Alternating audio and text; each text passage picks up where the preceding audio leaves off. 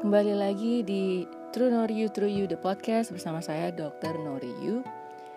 Episode 18 ini adalah hasil kolaborasi saya dengan Instagram Min and Mingle. Jadi ini adalah sebuah movement untuk membuat berbagai pelatihan kreatif gitu. Pokoknya keren banget sih. Kemarin itu pada saat lagi IG live dengan Min and Mingle, viewersnya asik banget sampai minta 2 sesi. Jadi setelah yang 1 jam pertama kelar, mereka minta 1 jam yang kedua. Tapi kalau menurut saya buat pendengar True Noriyu True You cukup 1 jam pertama saja. Kayaknya yang kedua itu sudah mulai makin ngalor ngidul, pertanyaannya terlalu luas sekali. Sedangkan yang ingin kita bahas di episode 18 ini adalah untuk membahas tentang coping with COVID-19, a guide for young people. Jadi kita lebih fokusnya adalah untuk memberikan tips-tips untuk generasi muda, apalagi mereka yang paling saat ini terdampak oleh kebijakan terkait PSBB. Sekarang dalam PSBB transisi masih belum diperbolehkan untuk sekolah atau institusi pendidikan lainnya untuk dibuka. Bahkan dia harus menunggu evaluasi dari PSBB transisi. Jadi ini baik untuk mengutamakan well-being atau keselamatan dari pemuda Indonesia gitu. Jadi untuk generasi muda Indonesia ya, semoga bermanfaat apa yang saya diskusikan atau bincangkan dengan Alfa Arzika @Miss Twiggy.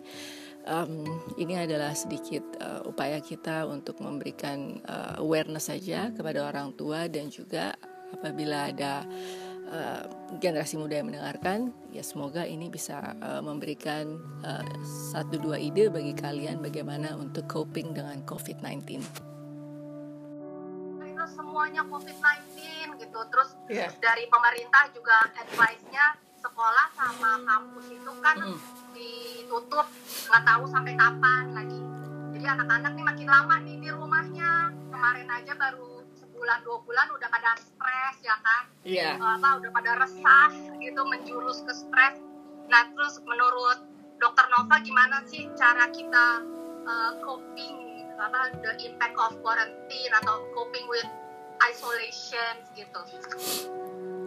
Iya, jadi kalau di Indonesia nih sekarang kan sebenarnya bagusnya ada penelitian ya, tapi emang sekarang peneliti-peneliti di Indonesia ini lagi dalam tahapan kayaknya pada menganalisis data, termasuk gue soalnya. Nah, tapi ada banyak referensi gitu ya, banyak banget referensi tentang prevalensi gangguan cemas misalnya gangguan cemas menyeluruh itu kalau orang muda, anak-anak muda lah ya, itu dikatakan lebih tinggi resikonya daripada orang dewasa. Juga depresi, jadi bukan cuma gangguan cemas menyeluruh aja, tapi juga gejala depresi. Jadi prevalensinya emang mereka lebih tinggi. Terus sama juga kayak pekerja kesehatan, jadi anak-anak muda nih restless. Jadi mereka malah beresiko tinggi untuk sedikit mengalami problem kesehatan jiwanya atau well-beingnya gitu.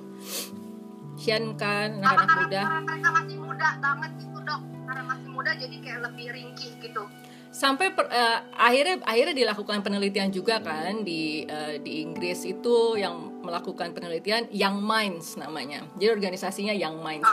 Lumayan partisipannya sampai 2.111 remaja, maksimal usia 25 tahun. Jadi mereka itu terutama yang punya riwayat mental illness ya. Mental illness-nya mereka kan bisa depresi, bisa cemas, bisa juga ada gangguan belajar, gangguan perilaku begitu kan. Kalau remaja kan biasanya macam-macam ya, gangguan emosional. Nah, jadi 83% tuh mereka mengatakan kalau pandemik ini membuat kondisi mereka memburuk. Jadi ini secara subjektif mereka yang mengatakan gitu ya. 26% mengatakan mereka tidak bisa mengakses dukungan kesehatan jiwa gitu. Jadi misalnya biasanya kan dia ada peer support, gitu, ada dukungan teman sebaya gitu kan. Pelayanan tatap muka itu kan sekarang juga nggak ada gitu.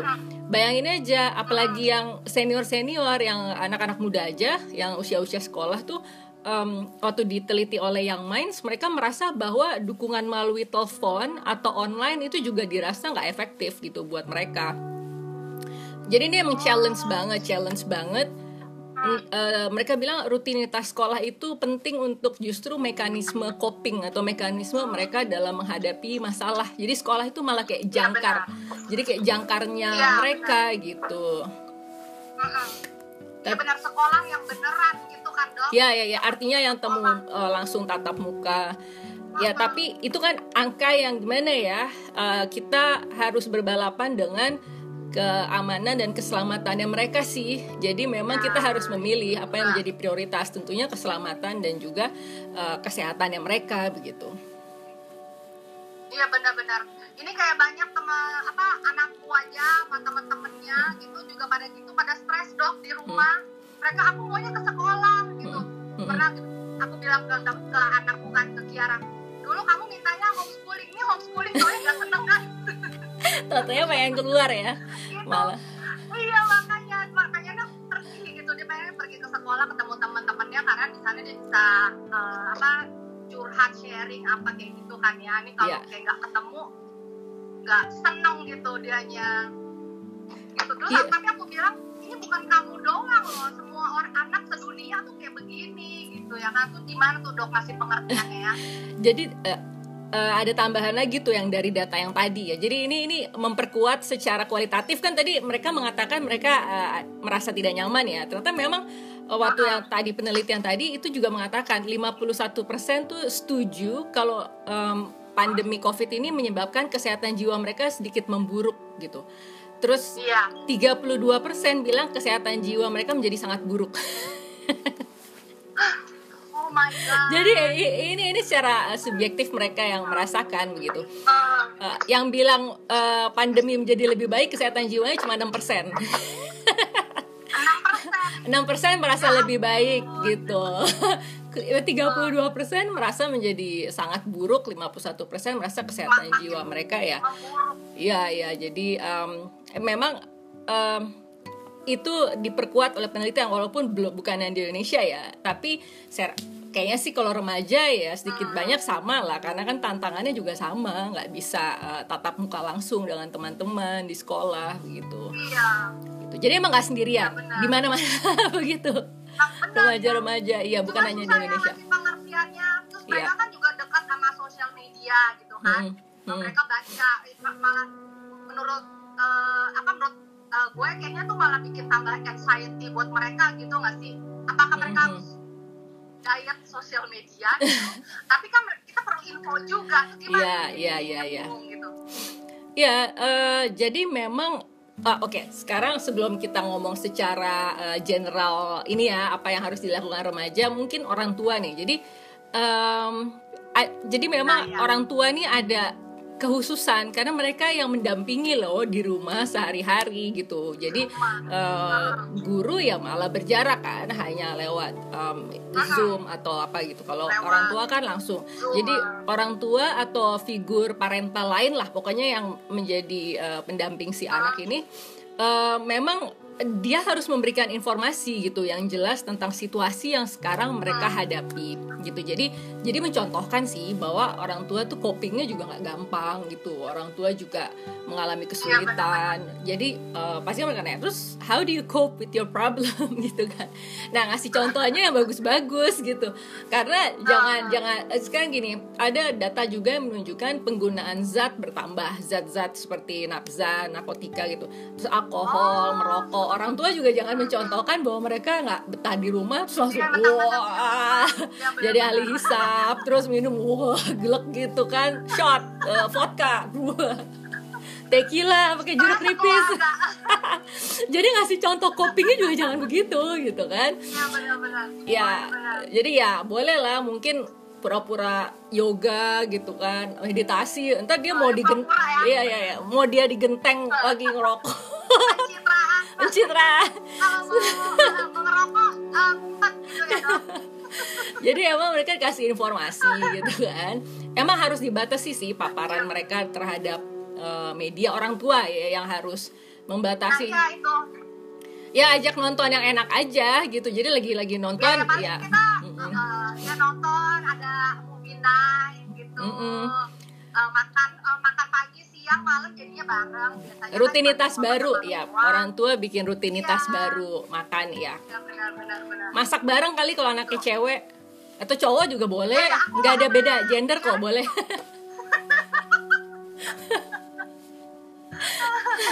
Terus dok, kalau menurut dokter apa sih definisi sehat jiwa di era di new normal ini? Ya, kalau anak-anak remaja ini adalah bagaimana mereka tetap terjaga well-being-nya. Artinya mereka tetap merasa nyaman, sehatnya bukan hanya fisik, tapi juga secara mental mereka merasa terproteksi dengan baik di rumah, begitu. Dan yang penting sih sekarang nih sehat jiwanya anak-anak remaja nih kayaknya bahwa ada future buat mereka, walaupun future-nya agak berbeda mungkin ya dengan sebelum COVID-19. Artinya ini harus dibangun sebuah sebuah hayalan baru tentang future ke depan tuh akan seperti apa gitu. Jadi ya mungkin dulu menggantungkan cita-cita ke langit ke-7, sekarang langit ke-1 atau ke-2 aja kali ya. Ya sih, boleh, masih boleh mimpi, cuma maksudnya realistis gitu, realistis dengan kondisi yang sekarang. Anak-anak sekarang kan jadi berubah ya, misalnya gini, dulu mereka menganggap heroik siapalah gitu, ya para superhero itu, terus sekarang mereka ngelihat, oh keren banget ya, perawat gitu, terus dokter, terus gitu ya. Ya sampai petugas kasir Indomaret gitu ya, aku berani banget gitu ya. Terus yang angkatin supir truk gitu ya. Kok mereka ternyata mereka orang-orang yang yang malah esensial, yang bermanfaat bagi orang banyak, yang malah mengesampingkan bahaya untuk dirinya, malah lebih fokus ke orang lain gitu. Nah ini juga lagi ada proses perubahan itu gitu. Anak-anak muda sekarang lagi melihat generasi muda, wow ternyata orang yang saya look up, orang yang saya kagumi gitu ya. Nah itu ternyata adalah orang-orang yang gak kepikiran tadinya gitu. Iya benar-benar. Ini ada yang curhat nih dok, dari Ardika, kok saya malah dibully sama anak saya ya dok semenjak work from home ini. Ini siapa nih? Dibully gimana tuh? Iya makanya, ini oknum nih, ini kayaknya oknum. Ada di event lagi nih. Saya juga sering dibully sama Ordil RSJ Alpen. Alah. Tolong ya. Itu kamu yang minta dibully. Masalah di dunia virtual jangan dibawa-bawa ke sini ya.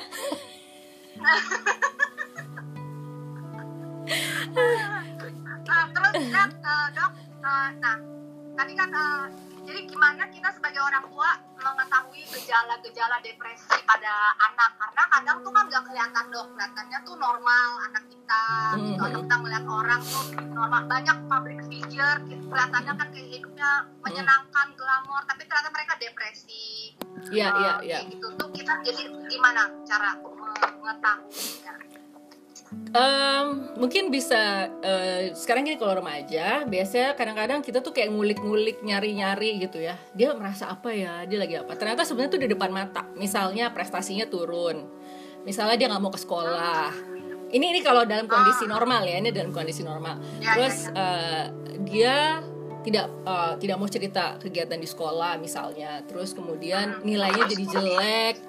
Nah artinya orang tua udah mengulik ke kemana-mana, kamu merasa apa, sedihkah nak gitu ya. Oke, udah ribet banget nanya-nanya, totonya sebenarnya itu semua di depan mata mam gitu. Ini nilai gue anjlok gitu, gue gak mau ke sekolah, gue begini, those are my problems gitu kan. Jadi kadang-kadang emang kalau remaja yang usia-usia sekolah gitu, kadang-kadang munculnya ada di problem-problem perilaku dia, problem-problem emosionalnya gitu, yang kadang kita nggak ngelihat, kelihatan dari situ. Sebenarnya sama juga sih sama orang sekarang. Peka ya dok. Ya sih, selain peka harus ikut acara-acara kayak gini, IG Live yang membahas kayak gini. Kalau nggak mereka juga mungkin agak belum ada pemahaman awareness tentang itu. Kadang-kadang itu cry for help-nya mereka gitu. Jadi nilainya jelek tuh misalnya cry for help-nya, misalnya dia tidak bisa berprestasi ekstrakurikulernya, itu sebenarnya ada masalah dengan temannya, ada masalah dengan dirinya, dia dibully oleh temannya gitu ya, seperti tadi Bapak siapa Iben dibully, Bapak Iben dibully sama aduh, jadi kayak gitu-gitu. Sama teman-temannya katanya. Iya, sama teman-teman ya. Oh ya, Bapak salah pergaulan mungkin, Pak.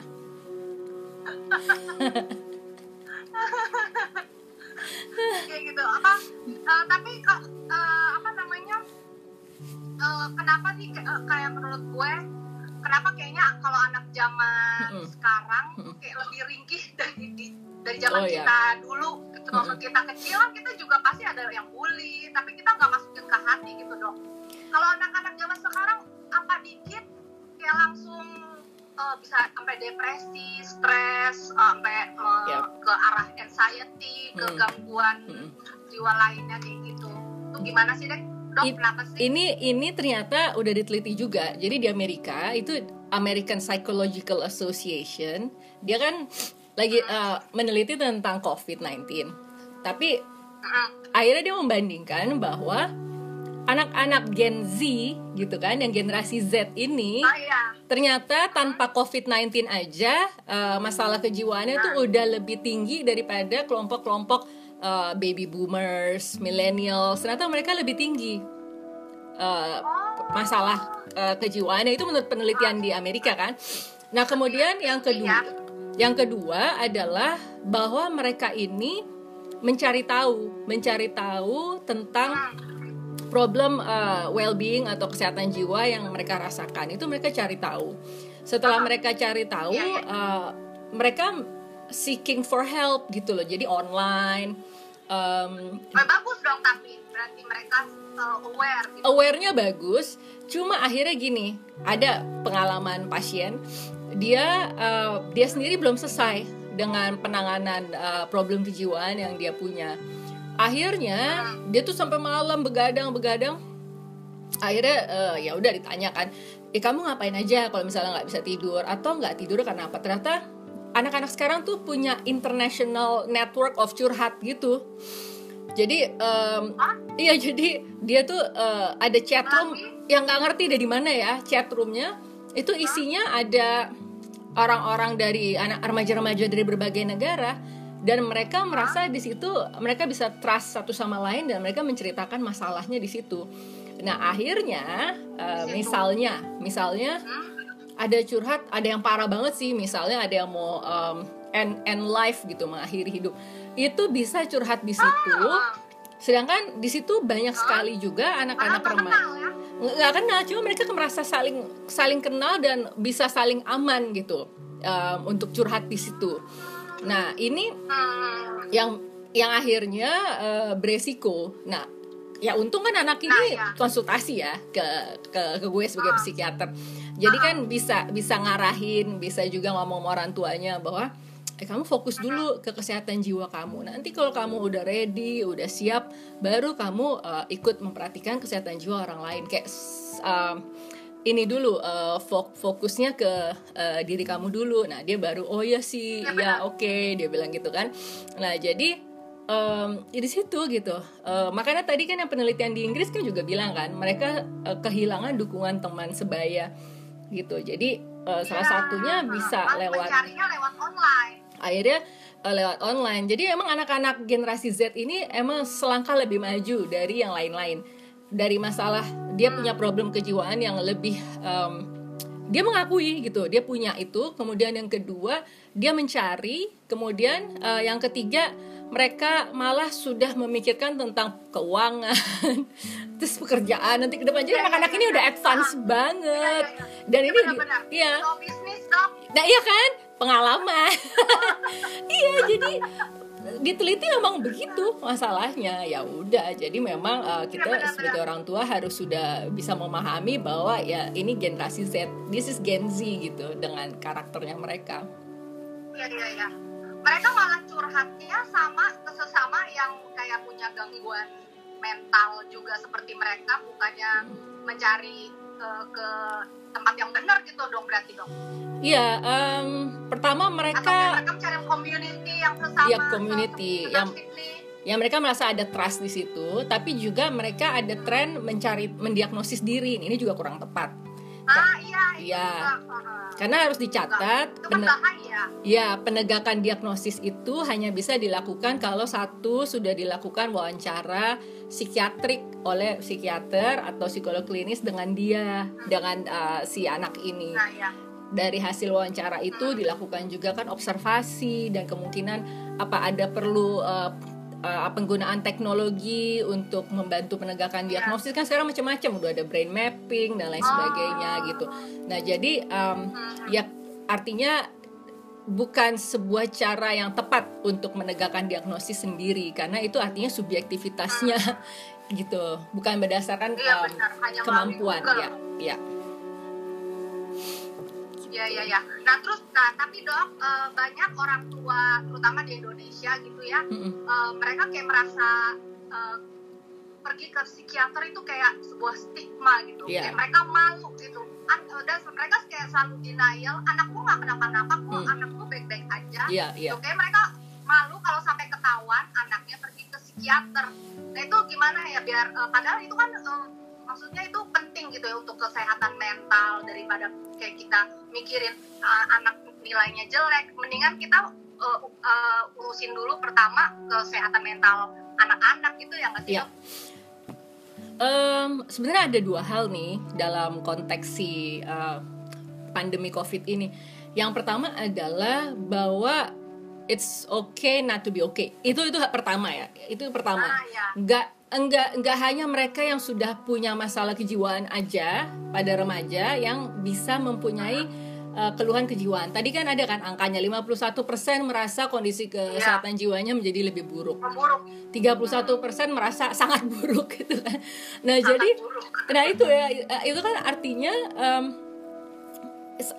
saat ini adalah momen yang baik banget sih kalau kita mau memanfaatkan gitu, bahwa ini adalah momen untuk kita bersama-sama mendestigmatisasi. Jadi artinya kita jangan menstigma gitu masalah kejiwaan.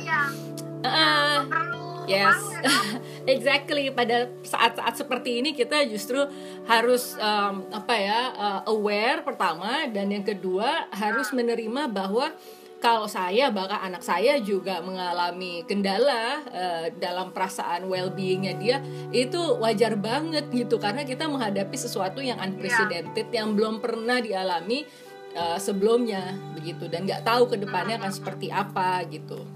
Nah, cara mendestigmanya ada satu lagi, adalah berkonsultasi aja. Sampai sekarang ini ada aplikasi namanya Sehatpedia, itu dari Kementerian Kesehatan. Nah, aplikasi apa dong namanya? Sehatpedia. Oh, Sehatpedia. Sehatpedia. Oh, Pedia. Ya. Di Sehatpedia itu aplikasinya bisa di-download. Di situ tuh waktu sekitar sebulan yang lalu itu udah ada 109 psikiater yang bergabung di situ. Jadi bisa konsultasi secara langsung ke psikiater-psikiater. Jadi artinya justru sekarang waktunya untuk exercise, untuk exercise ini. Iya, benar-benar. Untuk kebutuhan pendampingan psikososial. Gitu. Ya kalau mungkin masih malu, at least kalau pasti kan nggak ada yang lihat gitu ya dok. Iya, dan sekarang juga enaknya kalau emang perlu juga bisa pakai Zoom. Sekarang masih kalau nggak emergency itu masih nggak ke rumah sakit, masih nggak ke klinik, masih tetap menggunakan Zoom gitu. Jadi tetap ada jarak dan tetap ada privacy gitu, ada confidentiality tetap. Oke. Minimal jujur terhadap diri sendiri. Minimal jujur terhadap diri sendiri dulu. Ya benar. Iya. Kita juga ngerasain kalau stres gitu ya jangan dipendem gitu ya dok. Gitu, bahwa nggak apa-apa gitu, pergi ke psikiater itu nggak apa-apa gitu loh, nggak perlu malu gitu kan. Ini ada komentar lucu tuh. Ini ada Zaki pernah konsultasi ke psikolognya cantik, jadi stres malah nggak bisa tidur. Kalau itu efek samping ya, efek samping yang di luar tanggung jawab saya. Itu efek samping. Kalau dokternya cantik begini kayak dokter Nova. Enggak, ini lagi good hair day aja, nggak usah di blow, dia ngikel sendiri. Biasanya wah. Luar biasa memang ibu dokter. Good hair day. Terus dok, jadi dalam keadaan pandemi seperti ini, kan banyak youngster gitu, mereka tuh terpaku banget sama sosial media, mereka tuh haus likes, followers kayak gitu-gitu kan. Mereka tuh stres sampai Instagram aja katanya akan menghapus feature likes. Karena banyak remaja di Amerika, Indonesia pastinya juga stres kalau likes-nya tuh nggak nyampe angka sekian gitu. Temen gue atau gue ngeliat influencer ini likes-nya segini, gue pengen kayak gitu juga tuh, mereka kayak bisa sampai depresi gitu dok. Itu emang ada apa sampai segitunya kah dok? Iya sih, enggak. Jadi begini, harus dibedakan juga kalau influencer memang dia pekerjaannya di situ gitu loh, dia nyari uangnya di situ. Kalau kita hanya sampingan-sampingan aja mah nyantai aja gitu loh. Kecuali emang mereka masukin ke hati banget gitu dok. Iya, jadi memang harus dibedakan juga. Jadi kalau memang itu mau diseriusin untuk karir ya mungkin lain, bolehlah kita sedikit baper dan lain sebagainya. Tapi kalau memang sebenarnya tidak ada tujuan yang serius gitu, hanya ini kan sebenarnya playground aja gitu kan. Iya. Di playground itu kan juga macam-macam ya, ada yang main sendiri, ada yang main rame-rame, ada yang populer, ada yang enggak. Tapi kan tujuan dia kan, gue mau main ayunan kan gitu kan, gue mau main prosotan, bodo amat gitu, sendiri juga nggak apa-apa gitu kan, ya kan gitu. Gue mau TikTok, gue mau IG, gue mau whatever segala macam gitu kan. Gitu. Kenapa jadi siapa yang nontonin penting kan, enggak juga ya. Itu penting, buat mereka kalau temennya si A dapat like segini, mereka tuh pengen juga gitu. Ini ada yang tanya, kalau ke dokter psikiater via Zoom, bagaimana cara ngasih resep obatnya? Oh ya, jadi tetap. Iya, jadi biasanya sih itu ada rumah sakit atau klinik afiliasi tempat dia praktek. Biasanya mengatur untuk janjian sama dokternya, untuk appointment itu juga diatur sama rumah sakitnya. Itu nanti yang ngasih ID Zoom-nya juga rumah sakitnya. Jadi ini bukan dua-duaan. Bukan dua-duaan sama psikiaternya. Jadi tetap sama rumah sakitnya. Ya, atau klinik tempat dia praktek, nanti dibuka ID-nya, kemudian ada dokternya tetap mengisi medical record-nya. Jadi tetap peresepannya nanti akan masuk ke rumah sakit. Nanti si pasien akan berurusan dengan rumah sakit untuk pembayaran, juga untuk ini gitu loh, untuk melakukan mendapatkan resep maksudnya. Ini ada lagi Zaki lagi ya. Ini Zaki yang tadi. Zaki lagi. Psikolog saat kuliah magister di ITB butuh 6 bulan untuk kembali semangat. Lama juga ya dok, 6 bulan ya. Bisa lebih ya dok? Ini yang tadi bermasalah sama psikolognya bukan?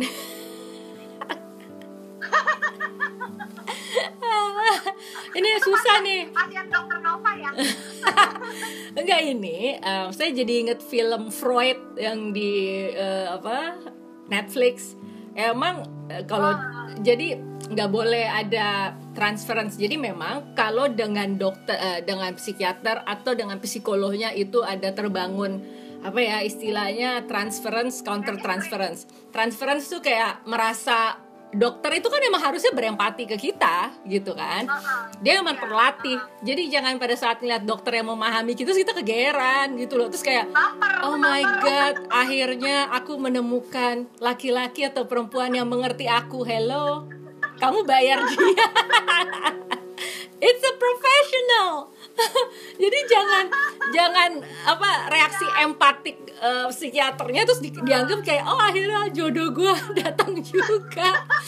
No. Iya gitu. bukan itu. Dia memang sudah terlatih untuk berempati. Nah, problemnya adalah jangan sampai pada saat lagi proses terapi itu terbangun perasaannya si dokternya juga menyikapi begitu gitu ya, atau psikolognya juga kayak counter transferan juga. Kalau udah begitu, aduh itu udah nggak prosesnya udah nggak efektif. Lebih baik ganti terapis. Iya, ganti dokter. Yes. Benar-benar. Nih ada dari Fanny, Dok. Kalau anak saya 14 tahun merasa lebih nyaman, lebih bahagia dengan school from home. Normal nggak ya? Ini kok kayak saya ya? Kalau percaya nggak percaya, gue malah seneng loh di rumah, Dok. Iya ya, karena bisa melakukan ya mungkin lebih produktif ya, nggak macet, nggak apa. Jadi kayak gak gini. Gak perlu ribet, walaupun harus ngapain gitu kan, harus macet-macetan gitu. Iya. Tapi ini anak 14 tahun nih unik loh nih. Sebenarnya begini. Dimana anak lain tuh pada stres di rumah. Itu boleh juga sih ngobrol sama anaknya. Terus untuk diketahui sebenarnya waktu di sekolah kayak apa dengan teman-temannya gitu, waktu sekolah seperti biasa gitu. Karena begini, kalau anak itu ciri kepribadian tuh baru terbentuk usia 18 tahun sebenarnya. Jadi ciri kepribadian seseorang baru usia 18 tahun. Jadi aku belum bisa bilang bahwa dia tipe yang ini. Tapi mulai menunjukkan karakteristik trait juga mungkin bisa udah mulai menunjukkan. Tapi yang penting problemnya adalah dia nggak ada masalah gitu. Jadi enjoy-nya itu dia karena satu, dia merasa produktif. Kedua, dia bisa fokus pada hal-hal yang dia suka, begitu kan. Kemudian ada rutinitas baru yang dia seneng gitu. Kemudian ya artinya terpenuhi gitu. Artinya terpenuhi di rumah. Jadi benar-benar karena terpenuhi aja, tidak ada sampingan kayak ada masalah di sekolah gitu loh. Nggak masalah kalau dia enjoy, nggak masalah. Yang penting memang dia nggak ada problem gitu kan di tempat. Ya bagus malah ya. It's okay gitu, nggak apa-apa. Apalagi mungkin masih 6 bulan lagi kayaknya. Aduh, banget ya. Kelar-kelar. Iya. Terus Dok, terus bagaimana dengan anak-anak yang memang sudah punya existing mental problem, terus menghadapi COVID ini kan pastinya makin parah gitu ya. Itu gimana tuh Dok menyikapinya? Iya, jadi anak-anak yang jadi sebenarnya kan selama beberapa bulan ini dia kan sudah dibentuk untuk mempunyai aktivitas yang positif ya. Positif tuh artinya pola hidup bersih dan sehat. Kemudian dia melakukan hal yang dia suka. Kemudian orang tua terbuka berbicara tentang bahwa saya juga stres sih misalnya, tapi mama melakukan ini, papa melakukan ini gitu. Kamu mau nyoba apa? Ayo gitu. Jadi ada orang tuanya tetap mendampingi untuk dia mau melakukan apa. Kemudian sistem pendidikannya dia harus connect kayaknya. Tetap usia ini kan usia secara psikososial adalah usia yang menganggap teman sebayanya itu adalah orang yang bermakna dalam hidup dia. Jadi bukan ibunya, bukan bapaknya. Nah, mungkin bisa dijadwalin belajar bareng sama temannya lewat Zoom tetap. Jadi bikin play date-nya tapi ya terpaksa lewat masih berjarak juga gitu. Tapi tetap itu jangan hilang. Kegiatan-kegiatan semacam itunya tetap bisa dijalankan gitu. Dan hal-hal positif yang udah dilakukan selama 3 bulan terakhir ini tetap di-maintain, artinya tetap dipertahankan yang kebiasaan-kebiasaan positif yang kan orang tua pasti sudah melihat ya. Pasti mungkin udah trial and error. Ini semua nggak ada yang tahu nih yang bener kayak apa. Bahkan guru aja juga nggak tahu. Gue udah bener belum ya menerapkan study from home-nya itu juga belum tahu. Justru malah muridnya yang harus mungkin terbuka atau orang tua ya sharing, berbicara ke guru-gurunya bahwa bisa nggak sih sistemnya begini gini karena dia juga nggak ada yang baku kan dalam hal ini gitu. Kasih masukan harus termasuk masukan dari si anak gitu. Nanti tinggal bagaimana pihak sekolah menanggapi, menyikapi, kemudian ya dia susunlah menjadi program yang berikutnya begitu. Nah ini beradaptasi programnya juga ya dengan keadaan. Iya. Adaptasi kebiasaan baru, ada istilah baru lagi sekarang, AKB, adaptasi kebiasaan baru. New normal gitu. Jadi new normal banyak istilah AKB sekarang. Ada yang tanya dong. Iya, apa-apa? Iya benar-benar. Ini Rusiana. Dok, karena sekarang orang-orang udah mulai aware sama their own mental health, tapi kebanyakan masih bermasalah juga dengan budget. Apakah apalagi remaja, menurut dokter kedepannya gimana government tanggap ini, misal kesehatan mental ya. Oke, jadi kenapa sekarang ada yang namanya apa tadi aku bilang Sehatpedia. Sehatpedia itu gratis karena itu kan dukungan psikososial, so no problem, bisa langsung ke sana. Bahkan banyak tuh aplikasi-aplikasi yang sekarang juga gratis selain si Sehatpedia yang punya pemerintah. Tapi saya nggak nyebutin di sini karena saya nggak dibayar loh. Gara-gara lagi ngomongin uang kan ya, jadi gitu. Nah, kalau tidak dalam kondisi pandemik gitu untuk jangka panjangnya nih nanti, itu tetap seperti sebelum pandemi rasanya. Jadi kalau punya BPJS, pergi ke rumah sakit pemerintah itu di cover remaja, obat-obatnya di cover, bahkan untuk rehabilitasi psikososialnya itu juga di cover. Mungkin ada perbedaan tergantung BPJS regionalnya, bisa seminggu 5 kali dia boleh rehabilitasi, boleh 2 kali dalam seminggu rehabilitasi.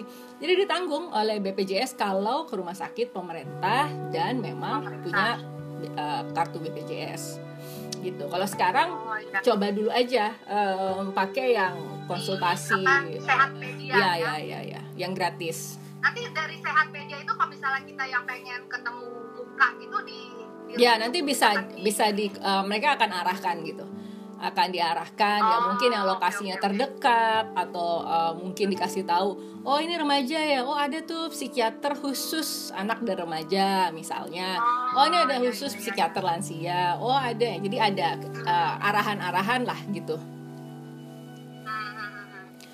Ini teman-teman kalau ada yang mau nanya silakan loh. Dokter Nova akan, ini mumpung ada Dokter Nova, susah jadwalnya undang Dokter Nova ini. Jadi memang ini sih. Ini ada pertanyaan lagi dari Markus Gunawan, Dok. Dok, kalau tidur nggak bisa deep sleep sehingga di pagi hari pikiran nggak fresh, gimana tipsnya supaya bisa deep sleep biar bangunnya fresh? Thanks. Oh ini penting juga. Deep sleep tuh susah tuh, Dok. Oke. Aku sampai download suatu aplikasi gitu. Iya. Supaya tidur enak gitu. Jadi tidur ini adalah menjadi problem universal. Apalagi dengan pandemi ini ya, dengan pandemi ini. Wow, tidur itu kayak sebuah kerja berat yang harus dilakukan manusia. Padahal tidur itu adalah sebuah kenikmatan sebenarnya. Karena banyak banget yang mengeluh, misalnya mau tidur takut nggak bangun lagi, aduh aneh, pokoknya macem-macem deh keluhannya orang-orang itu semenjak pandemi ini, dan itu nggak bisa direm pikirannya. Oke, jadi mungkin sebelum langsung pakai obat-obat gitu ya untuk membantu tidur, itu sebenarnya bisa sleep hygiene. Jadi kan orang hanya bicara PHBS nih, pola hidup bersih sehat. Itu cuci tangan doang, terus yang pakai air mengalir, pakai sabun gitu kan. Dia pikir cuma kayak gitu. Hygiene itu ada juga untuk perilaku tidur kita. Misalnya jadi perhatikan dulu lingkungan tempat kita tidur. Misalnya pertama ada TV atau enggak. Kalau ada TV harus tertib tuh, harus mati jam berapa. Jangan tertidur dengan si TV. Nanti tidurnya isinya mimpi. Semua. Kalau lagi filmnya kuntilanak, kalau filmnya lagi zombie, kuntilanak, nggak lucu lah, tidurnya nggak enak banget tuh. Dapat berbagai macam, iya kan gitu, nggak nyaman banget harusnya kan. Tadi kan katanya Alfa kan ini kan sampai ngedownload aplikasi supaya tidurnya nyaman. Itu kan artinya bunyi hujan, bunyi yang menenangkan dong. Itu kalau filmnya tembak-tembakan, dia tidur tembak-tembakan. ada bunyi zombie, ada apa, alien apa, gila kayak apa tuh tidurnya, campur aduk deh. Iya benar-benar. Nah itu sleep hygiene itu satu. Kedua misalnya tipenya tuh yang senangnya rapi ya. Kalau senangnya rapi ya berarti sekitar tidur itu dirapikan lah kamarnya gitu. Kamarnya misalnya rapi. Kalau suka berantakan ya diberantakin. Terserah. Kamu sukanya yang mana? Aku nggak tahu gitu ya. Sukanya berantakan ya diberantakin. Sukanya rapi. Iya, tergantung individunya gitu. Nah terus misalnya suka pakai lilin gitu. Ya silakan aja tapi hati-hati jangan deket tirai nanti kebakaran. Yang wangi ya. Iya, tapi jangan deket tirai, ntar kebakaran. Jadi, ya nggak tahu deh kan macem-macem. Itu apa namanya? Iya benar-benar. Iya ya, apalah. Iya bisa mungkin yang semprot. Iya, essential oil atau apa yang aman ya. Essential oil. Terus apa lagi? Ya macam-macam. Oh, sebelum tidur mungkin jangan olahraga berat.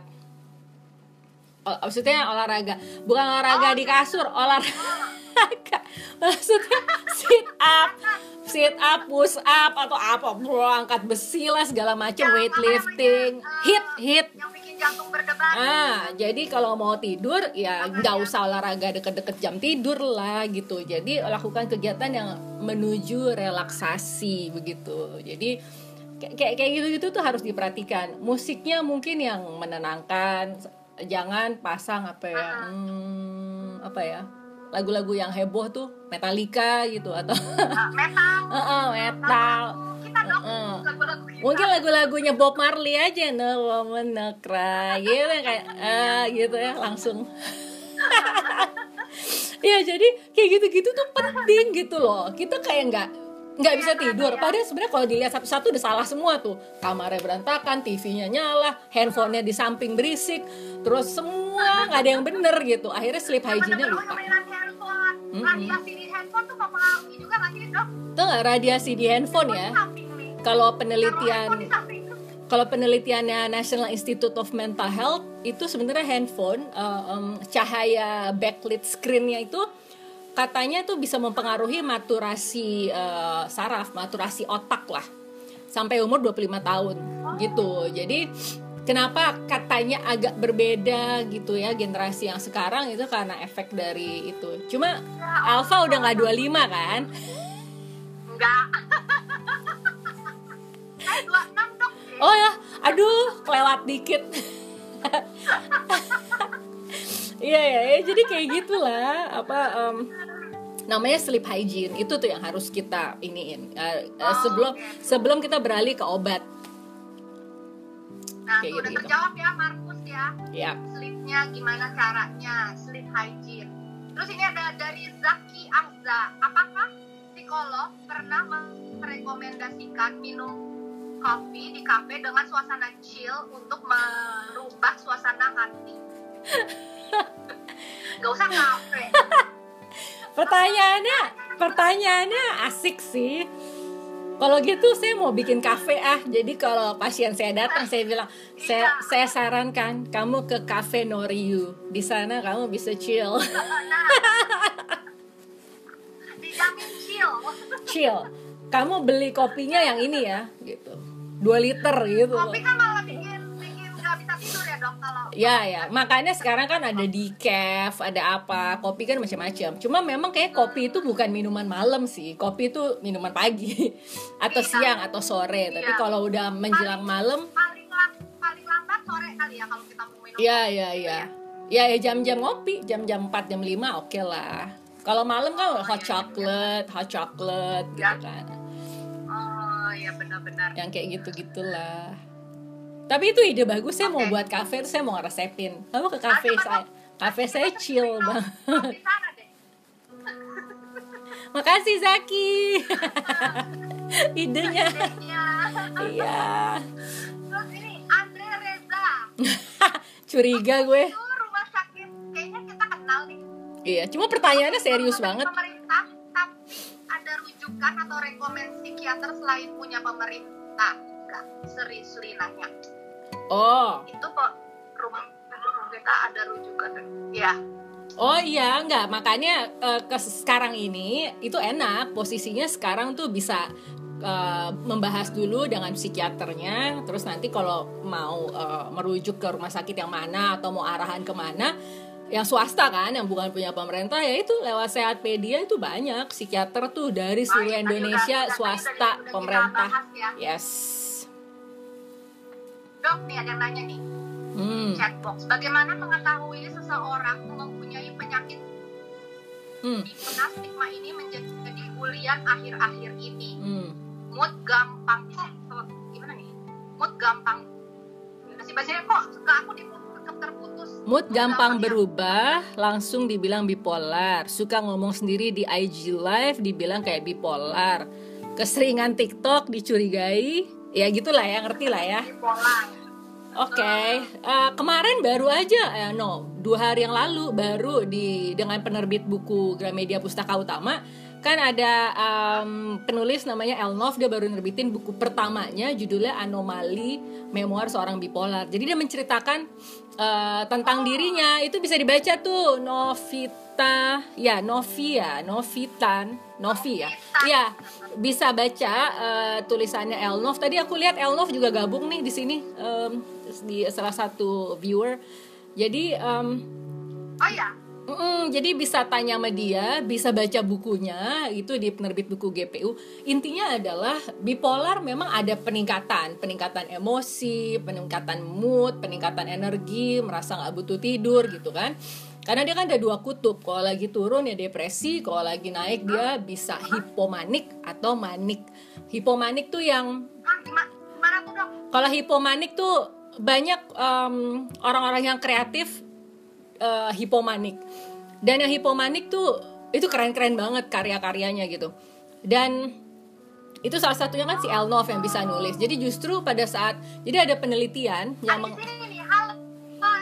iya, jadi ada yang bilang kalau dia hipomanik itu justru periode waktu di mana dia bisa berkarya dengan baik. Karena kalau manik banget itu perilakunya kacau, agak kacau, dan ibaratnya tuh nggak bisa fokus. Ngamuk atau gimana? Nggak, idenya banyak banget, sehingga nggak mungkin lah dia fokus mengerjakan satu hal sampai kelar atau cukup banyak yang bisa selesai gitu. Kalau yang manik ya, kalau yang manik banyak sekali yang pengen dia lakukan. Iya, banyak banget yang ingin dilakukan dalam satu waktu.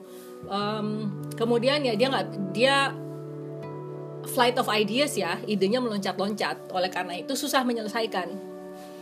Kemudian moodnya bisa menjadi sangat tidak stabil ya. Ada mood swing kayak gitu-gitu. Jadi tapi bukan berarti mereka nggak bisa berkarya, bisa.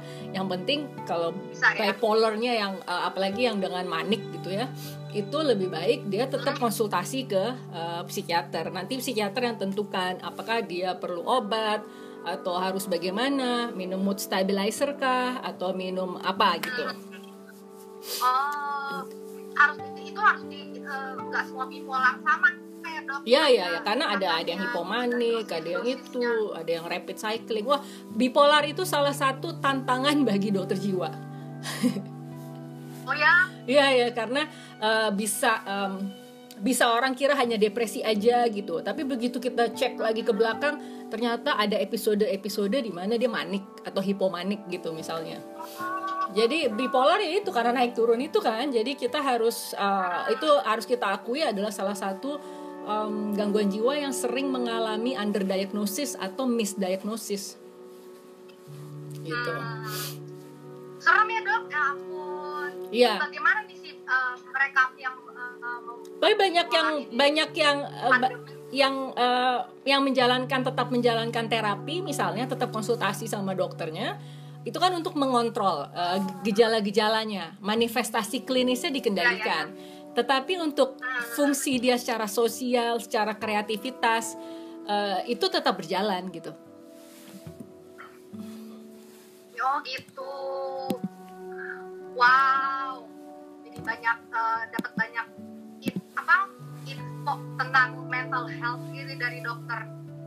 Oke. Itu ada yang kata Novi, Davi. Orang Davi. Aduh, Davi ini apa sih? Saya nonton drakor, tidur saya jadi deep sleep, Dok. Normal kan gitu. Nonton apa sih? Crash Landing on You. Kalau saya cuma satu drakor yang saya tonton seumur hidup, itu adalah Crash Landing on You. Sama. Ya kan? Tos. Dan akibatnya gue pengen makan fried chicken. Gara-gara nonton itu. Gila, gue langsung beli Kentucky tuh nggak? Kayaknya mereka enak banget makan fried chickennya itu ya. Iya. Makannya ke restoran itu mulu. Padahal itu iklan kan, itu kan iklan kayak sinetron kita aja ada tiba-tiba iklan apa gitu. Cuma kita jadi ke bawah pengen. Aduh, iya benar-benar. Davi mimpi Kim Sun Bok kata Davi. Siapa lagi aku? Gak tahu. Gue cuma tahu Hyun Bin. Sama siapa tuh? Iya gue cuma itu doang. Son Ye Bin. Siapa deh? Wanita tercantik sekarang dia.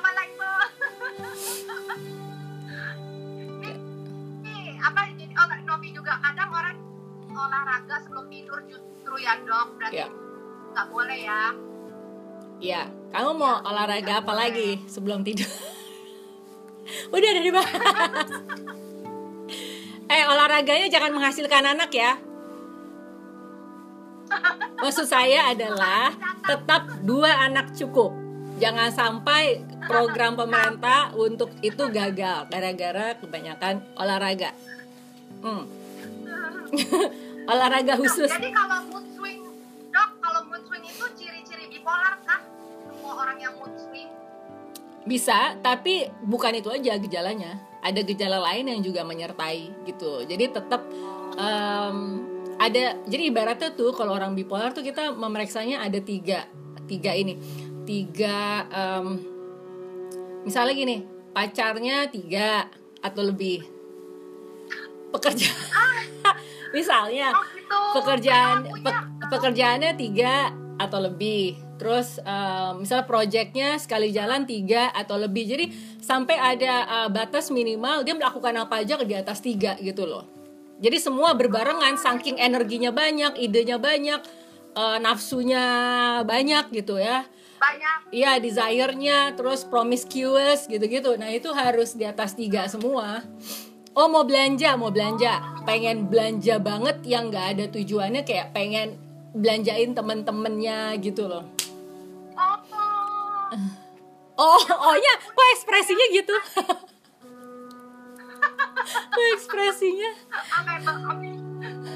Mana siapa? Ini Andre nanya mulu nih kayak lagi ujian aja. Woi gantian woi. Ini Andre, kalau PTSD, Dok, by the way 1 menit lagi mati nih. Mau kita lanjut lagi kan nih? Ya tanya aja sama yang lagi nonton mau lagi atau enggak. Toto dia enak lihat kita. Nih Mingler mau lanjut lagi nggak? Kayaknya makin seru nih topiknya. Bipolar belum kelar nih, bahas bipolar. Udah belum kelar bipolar udah ke PTSD. Ampun deh. Kita catat ya yang PTSD kita jawab di live sesi berikutnya nih ya Dok. Oke, more apaan sih bang konser? Apaan tuh? Kacau. Belum selesai nih apaan? Katanya. Semuanya minta lanjut tuh Dok. Kacau. Kita balik lagi ya teman-teman. Tapi ini kok kayak nggak mati-mati, belum ada tulisan. Kita tunggu ya. Siapa tahu mungkin IG live yang baru bisa 2 jam mungkin.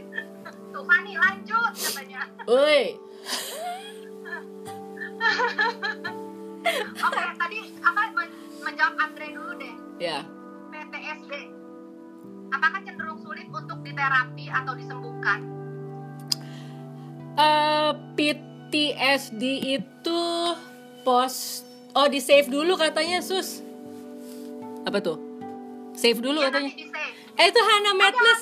Hai Hannah Madness, I'm your big fan. Woi, save dulu. Ini belum mati-mati Dok, nanti aja kalau mati gue save. Oke.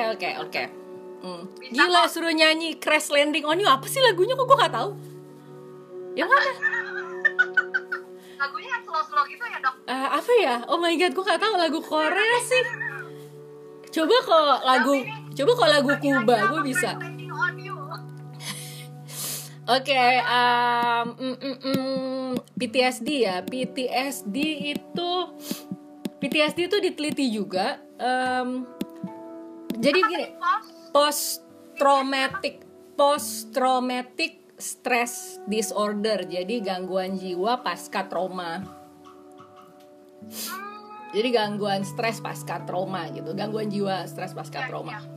Ya, traumanya macam-macam ya, misalnya meninggal orang tua kayak gitu ya dok. Ya, emang cenderungnya sih katastrofik tuh, jadi yang kayak bencana itu yang paling sering tuh ya, bencana yang berat gitu. Nah itu bencana alam yang berat tuh termasuk bisa menimbulkan PTSD. Sekarang nih COVID ini bisa PTSD dong. Dia termasuk bencana non alam, jadi bencana juga, tapi bencana non alam. Jadi termasuk ke dalam bencana juga. Iya, jadi kalau kita mau masukkan ini dalam bencana, itu berarti ada fase-fase. Nah sekarang nih kita sudah melewati, sekarang lagi fase disillusionment. Fase disillusionment ya udah fase yang sekarang ini, yang udah mau mulai kembali ke new normal, yang udah harus beradaptasi ke apa tadi ya, AKB, adaptasi baru. Ya itu. Gue yang ngomong gue lupa. Banyak tingkatan baru-baru, gue nggak hafal. Iya itu, jadi sekarang udah mulai masuk ke situ. Nah problemnya adalah PTSD itu sebenarnya, waktu gue pernah program di Harvard tuh, mereka justru agak nggak setuju juga dengan peran obat kayak gitu-gitu deh. Memang ada berbagai cara untuk menghadapi PTSD. Tadi kan pertanyaannya susah untuk sembuh. Karena memang kalau berhubungan dengan trauma berarti harus ada desensitisasi. Jadi artinya misalnya dia takut tsunami, nah dia trauma tsunami, kemudian dia harus dihilangkan gitu dari gejala takut dengar bunyi ombaknya gitu ya, misalnya gelombangnya gitu. Nah itu harus bertahap. Kayak misalnya dokternya harus men-treat dia menggunakan misalnya gelas diisi air, kemudian dideketin ke dia gitu misalnya ya.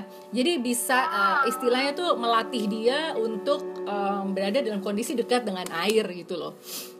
Ya misalnya ya terserah gimana caranya dokternya, bisa dibuat dari yang paling mengerikan sampai yang paling ringan gitu. Jadi misalnya benar-benar dibawa ke laut lah pas lagi agak pasang, atau di tempat yang ombaknya besar, atau bisa itu. Jadi memang ada tahapan-tahapan untuk desensitisasi terhadap stresor itu gitu. Nah ini kan sekarang nih stresornya jelas kan, COVID gitu. Nah orang semua pada takutnya apa? Takut keluar. Sebenarnya bukan takut di luarnya. Iya, dia bukan takut berada di luarnya, takut bahwa si virus ada di mana, kepegang. Takutnya orang yang ada di luar nularin ke dia dropletnya. Gitu. Itu kayak mirip-mirip OCD juga yang dok ya. Dok apa? Dok ya. Itu lagunya Crash Landing on You tuh, dok ya. Mantap ya. Tuh buat Davi. Dok nih bener nih. Akhirnya 1 menit lagi remaining. Oke. Kita pindah aja ya dok. Kita Ya. pindah ke sesi berikutnya ya. Kita lanjut lagi si PTSD dan OCD di sesi kedua. Baiklah. Pada ya teman-teman ya. Oke, see you. Ntar ya kita balik lagi.